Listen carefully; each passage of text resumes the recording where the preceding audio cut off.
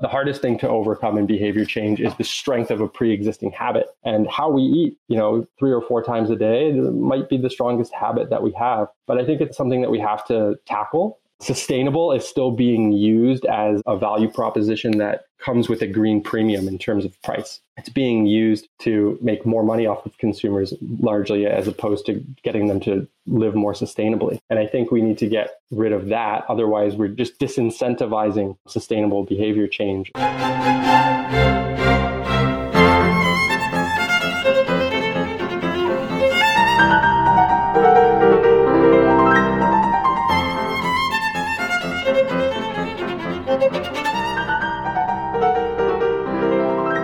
Welcome to A Load of BS, a practitioner's guide to the BS galaxy with me, Daniel Ross.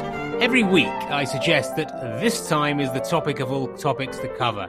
Well, let's accept that without great argument, that sustainability, the future of our planet and ourselves, is right up there. Today, I welcome David Thomson, Vice President and Head of the Sustainability Practice at behavioural. Dave is a cognitive experimental psychologist working with large multinational corporations and governments on behavior change challenges such as electricity consumption reduction, adoption of energy-efficient technology, and food waste reduction, all of which we touch on in the podcast, little of which we as consumers do enough about. So we'll find out why and how, with a little creative thinking, this changes.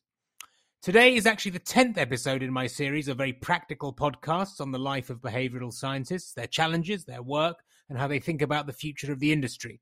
I think, by the way, I may have muddled my series numbers at one point or other, but little matter, since of greater importance is that I'm proud to say, as always, that I'm doing all of this in harness with my partner, behavioural, one of the very best behavioral science consultancies in the world, co-founded by Dan Ariely and Nina Mazar. They are a multidisciplinary team of behavioral scientists and psychologists working on complex challenges across financial services, healthcare, sustainability, of course, helping businesses reimagine a future in which individuals flourish and prosper. And if you're interested in what they're up to at all, you might check out their Be Curious blog on their website at beworks.com, or please feel free to drop Warder Malik, their CEO, a line at info@beworks.com. They'll be delighted to hear from you. Now, Dave Thomson knows his subject like the back of his hand. You're going to learn a lot. Enjoy. Dave, welcome to A Load of BS, a practitioner's guide to the BS galaxy. It's really great to have you here today. Thanks, Daniel. Super happy to be here and chat about all things behavioral science and sustainability with you. Absolutely fantastic. Now let's get right into this. Sustainable living, and I guess by extension, the future and preservation of our planet, indeed of ourselves, is so obviously in any sensible top 3 issues of our time list. The noise gets ever louder. The dangers we face are clear despite the naysayers. There is, I think, a growing consumer desire for products and services to be more sustainable. And certainly big businesses are preoccupied with the topic. A bit of research I pulled out, which I thought was interesting. Kantar reported this year that while 92% of people say they want to live a more sustainable lifestyle, only 16% actively change their behavior. So in the end, friction outweighs the fuel to be sustainable. The effort to reward ratio to recycle, to eat more sustainably, or to reduce energy consumption is clearly out of whack. So before we get into the exciting projects which you've undertaken in this field, let's address this behavioral problem, which feels ever so pertinent to sustainability. How do we bridge this values to action gap? How do we make it easier, essentially, for people to adopt new behaviors? Yeah, well, one of the other stats that goes along with that is that consumers actually are expecting that companies will help them close that value action gap. So it's fine to say that we all want to live more sustainable lives, but most people believe that it's incumbent on the companies from which we buy all of our goods and services to make that possible and to help us to do that. But even if they do, I think this value action gap would still be quite large. And the reason for that is because we have a lot of friction, as you say, with respect to sustainable choices, but we also have psychological barriers and biases that prevent us from following through on what we want to do. So a lot of the things that we are being asked to do in the name of sustainability, they're asking us to give things up, which taps into loss aversion. They're asking us to pay green premiums They're asking us to do small things that will only really matter if hundreds of thousands of other people do them. And so there's this sort of diffusion of responsibility, or why should I do this if it's not going to amount to anything? So those are the underlying barriers and biases that really we need to tackle with sustainability initiatives if we want to close that say-do gap and allow those 92% of people to make good on their intentions.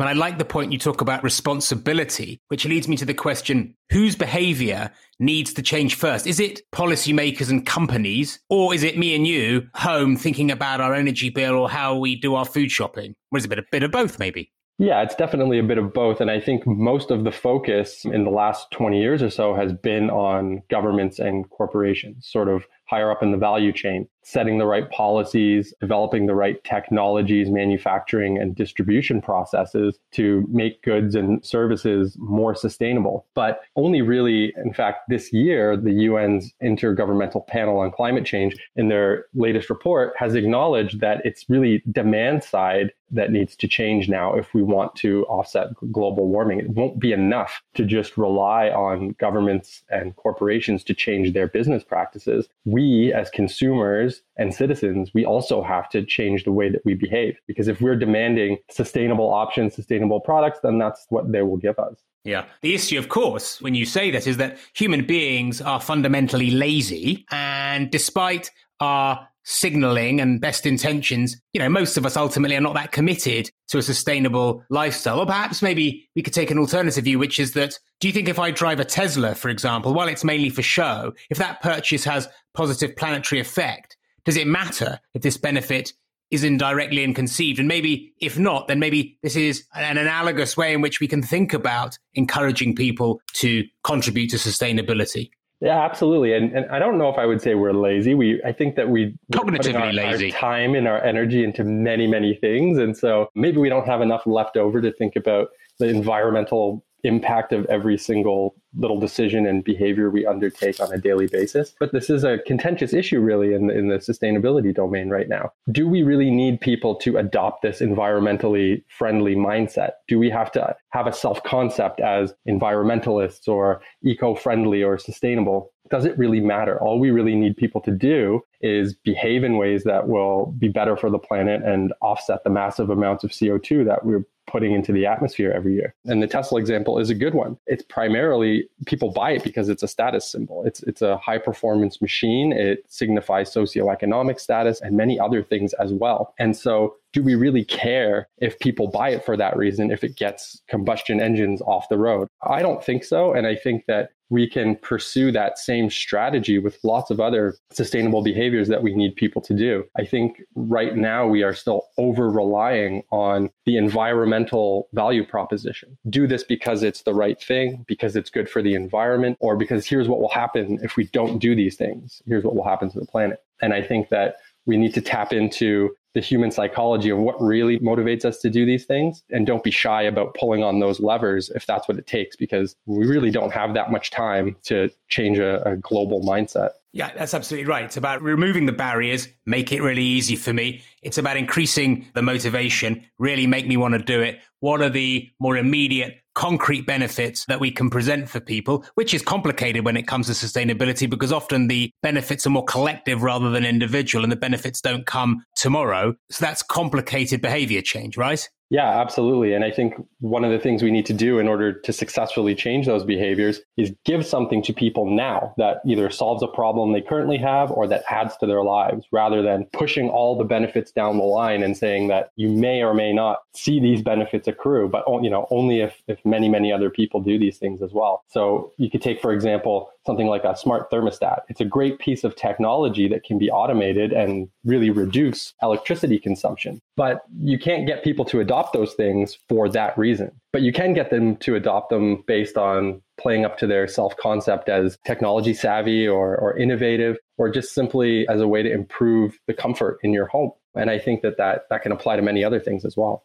Yeah, and it goes to the heart, I think, of what makes really good behavioral science, which is we have to think more creatively, more oblique, lateral solutions, which are not always the most obvious. And I think those are often the best ones. And I think some of the things that we're talking about are often quite straightforward, simple, not wholly expensive interventions. It's just about shifting perspective and understanding specific context. Now, we've obviously talked about, individuals have responsibility. Now, on the other side, as we sort of touched on, companies obviously are investing heavily in sustainability initiatives and campaigns to drive awareness, attempt to shift mindsets, but ultimately don't really result in any behavior change. And we sort of tend to call that corporate greenwashing. How prevalent is this? How much of it is an issue? It's a prevalent issue, and it's one that there's a lot more attention on right now. I think companies are aware of this. And I think more importantly, citizens and consumers are aware of this, sort of on the lookout for dubious claims and actions. And companies have to be really careful, because saying things like we are investing in sustainability, or we care about the environment, or simple ad campaigns trying to promote general pro-environmental behaviors can be seen as marketing ploys, which can actually harm a company's brand and turn people off. Ultimately, what we need to see more of are companies saying, here are the things we've actually done, and here is the direct impact that it has on CO2 emissions, as opposed to simply saying, here's how we've shifted the needle on awareness, or we've gotten more and more people to sort of support a given cause. And I think that the consumer mindset right now is one where they're looking to see, has any company actually done something that matters, that can be proven? Because otherwise, trying to allow them to tell me I have to change my behavior could be seen as hypocritical or passing the buck. Who does this really well? I think a lot of companies are doing it really well right now. And, we had the fortune to work with Hellmann's, one of the Unilever companies, on their food waste reduction initiative. And this was really a multi-team effort to try and create a real behavior change campaign that would help people manage how they consume and dispose of food in their homes. And this was something that was an enormous amount of science and time was spent on before it was rolled out, before any noise was made about this. And I think it's a really good example of, investing in impact and not just on messaging. Got it. Let's go a bit deeper into some of the other projects that you've been working on. Why don't you share other examples of projects you worked on that you feel most proud of? We talked briefly about Unilever. What else is there? We worked with the government here in Ontario on residential electricity consumption reduction, which is always a huge issue. Electricity is one of those resources that, if we're privileged enough to live in the part of the world where we have consistent electricity, we can't reduce that to zero. It's really about managing the demand. And one of the most common levers that's pulled is price. Right? Traditional economic manipulation. If we increase the price of electricity, consumption should go down. And we worked with electricity companies here, as well as the provincial regulators, to test out pricing, but also non-pricing ways to change residential electricity consumption. One of the most interesting things we found is that in one of the conditions in our pilot, which ran for about 2 years, was that if you give people accurate information on their consumption, if you ask them to commit to reducing that, and you give them very specific, actionable suggestions on how they can do it that are personalized, you can get about a 1% reduction on electricity consumption during peak times of day. And that sounds paltry, but it's actually not, because doubling the price of electricity has a zero impact on consumption. And of course, is much more costly and angers people a lot more than simple feedback and communications. So this is a really great example of how behavioral science or behavioral economic lower cost interventions can sometimes outperform the more heavy-handed economic approaches.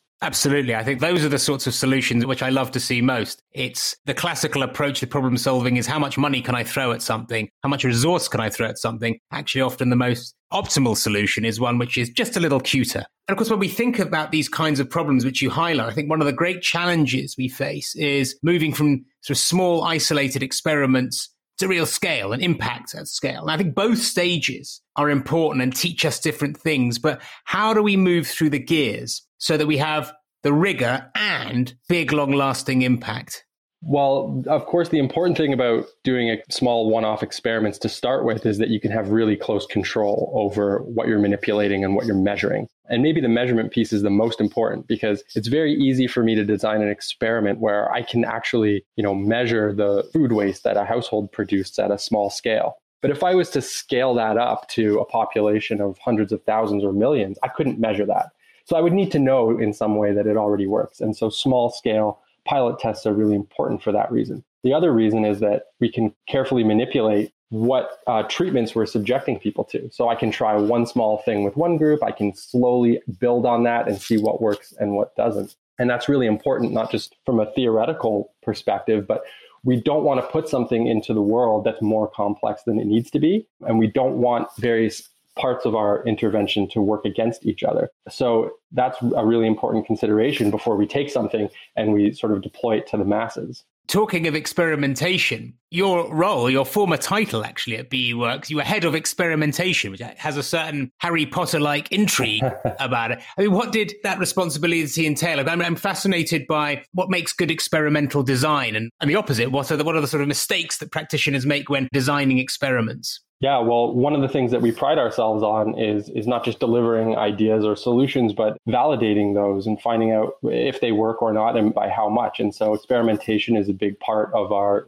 consulting offering. And what makes for a good experiment, I suppose, is one that the results can translate to the actual business context or to the actual societal context as closely as possible. One of the ways that I think practitioners often fall a little bit short about on this is that we'll design laboratory experiments or online experiments where the measures we're looking at are a little bit softer, like intentions. And when we're talking about sustainability, this is very common. We can look at all of the individual difference characteristics and the effect of various messaging interventions on someone's intention to behave in a certain way. Everything from reusable coffee mugs to buying an electric vehicle. And I think we often make the mistake of making too big of a leap that because it was effective in changing the intentions of a test population, that it will then change the behavior of a real population. And I think that's a bit dangerous, especially when we're trying to run experiments to inform policy or very large and well-funded behavior change campaigns run by private organizations. So let's make this personal. And I think the retrospective is always valuable. So what mistakes have you made? And, what have you learned? And how have you adapted your thinking and your approach as you built your experience?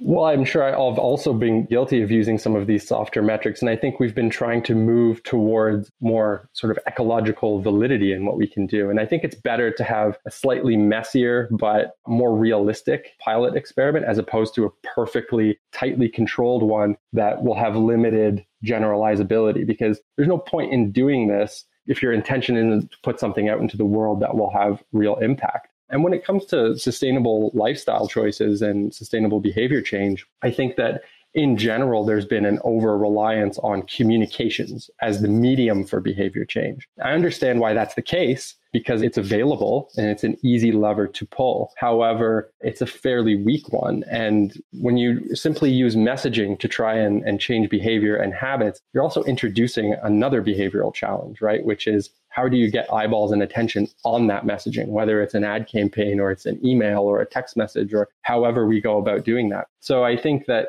one of the things we've learned is try and go a little bit more holistic in how we try and change behavior. Is there a way to actually change choice sets and default and the choice architecture in which these behaviors are being made? And it's a little bit more difficult. It doesn't always lend itself well to a very simple randomized control trial, but I think it's the way we have to go if we want to realize bigger impact. So here's a question I ask to all my guests in this practitioners series. Where is the next behavioral science frontier for sustainability? What are the thorny issues that you're really excited to tackle next? Well, for me personally, I think if you look at what the UN has come out with as saying, here are the consumer and citizen behaviors that need to shift, they basically fall into three broad categories: diet, transportation, and energy consumption. And a lot of work has been done on energy consumption, and a lot of work and attention is being spent on transportation. And I think much less is being spent on how we eat and what we eat. There's a little bit of awareness about it depending on where you live, but I think that it will be a big challenge. How do we shift the way that people consume food to be more sustainable? Because it is a huge contributor to CO2. And there are all kinds of social and cultural norms around how we eat and what we eat. A lot of self-concept and self-identity that plays into that. And of course, the hardest thing to overcome in behavior change is the strength of a pre-existing habit. And how we eat, 3 or 4 times a day might be the strongest habit that we have. But I think it's something that we have to tackle. And I don't believe that we will be able to reach our demand side carbon reduction targets if we leave out that whole third of what the UN Intergovernmental Panel is saying we need to focus on to offset global warming. Well, let's just take food waste and associated environmental impacts. What are you seeing at this cutting edge in terms of starting to solve this problem, or small steps? Yeah, there's a lot of attention on food waste right now. And I think, in some of these behavior change areas, the small first step is often closing the information gap. Now, that alone will not change behavior. But in the case of something like food waste, most people don't see anything wrong with it. It's just, it's food. It will decompose. It will return to the earth. It's not a problem. It's not the same as throwing a plastic bottle onto the road. But throwing food into landfill is actually hugely problematic. And I think a starting point, at least in terms of that behavior, is making people aware of that, adding a little bit of that motivation, and then, of course, tackling that value action gap that will still exist to actually shift behavior. And I think one of the things that seems to be working a little bit is, tapping into people's self-concept a little bit, whether it's as a good provider for your family, whether it's someone who's pro-environmental, whatever that self-concept is, that can be leveraged to change how people consume something like food and what they buy and what they eat. So let's circle back to our personal and corporate responsibility and following on more baby steps. What are baby steps, or call it easy wins, that organizations might take to behave more responsibly and indeed to encourage their customers to do? Or indeed, as individuals, where can we take the initiative without too much effort?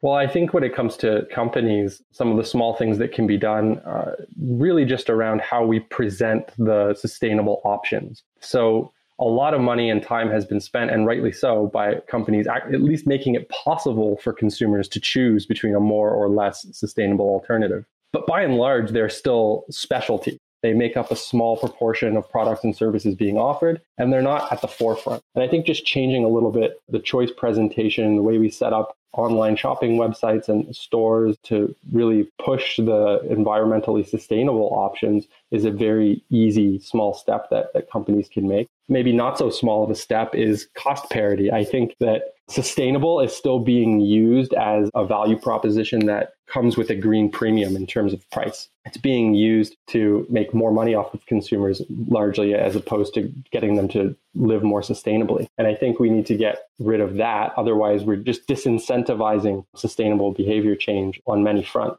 Which products suffer from green premium most illustratively?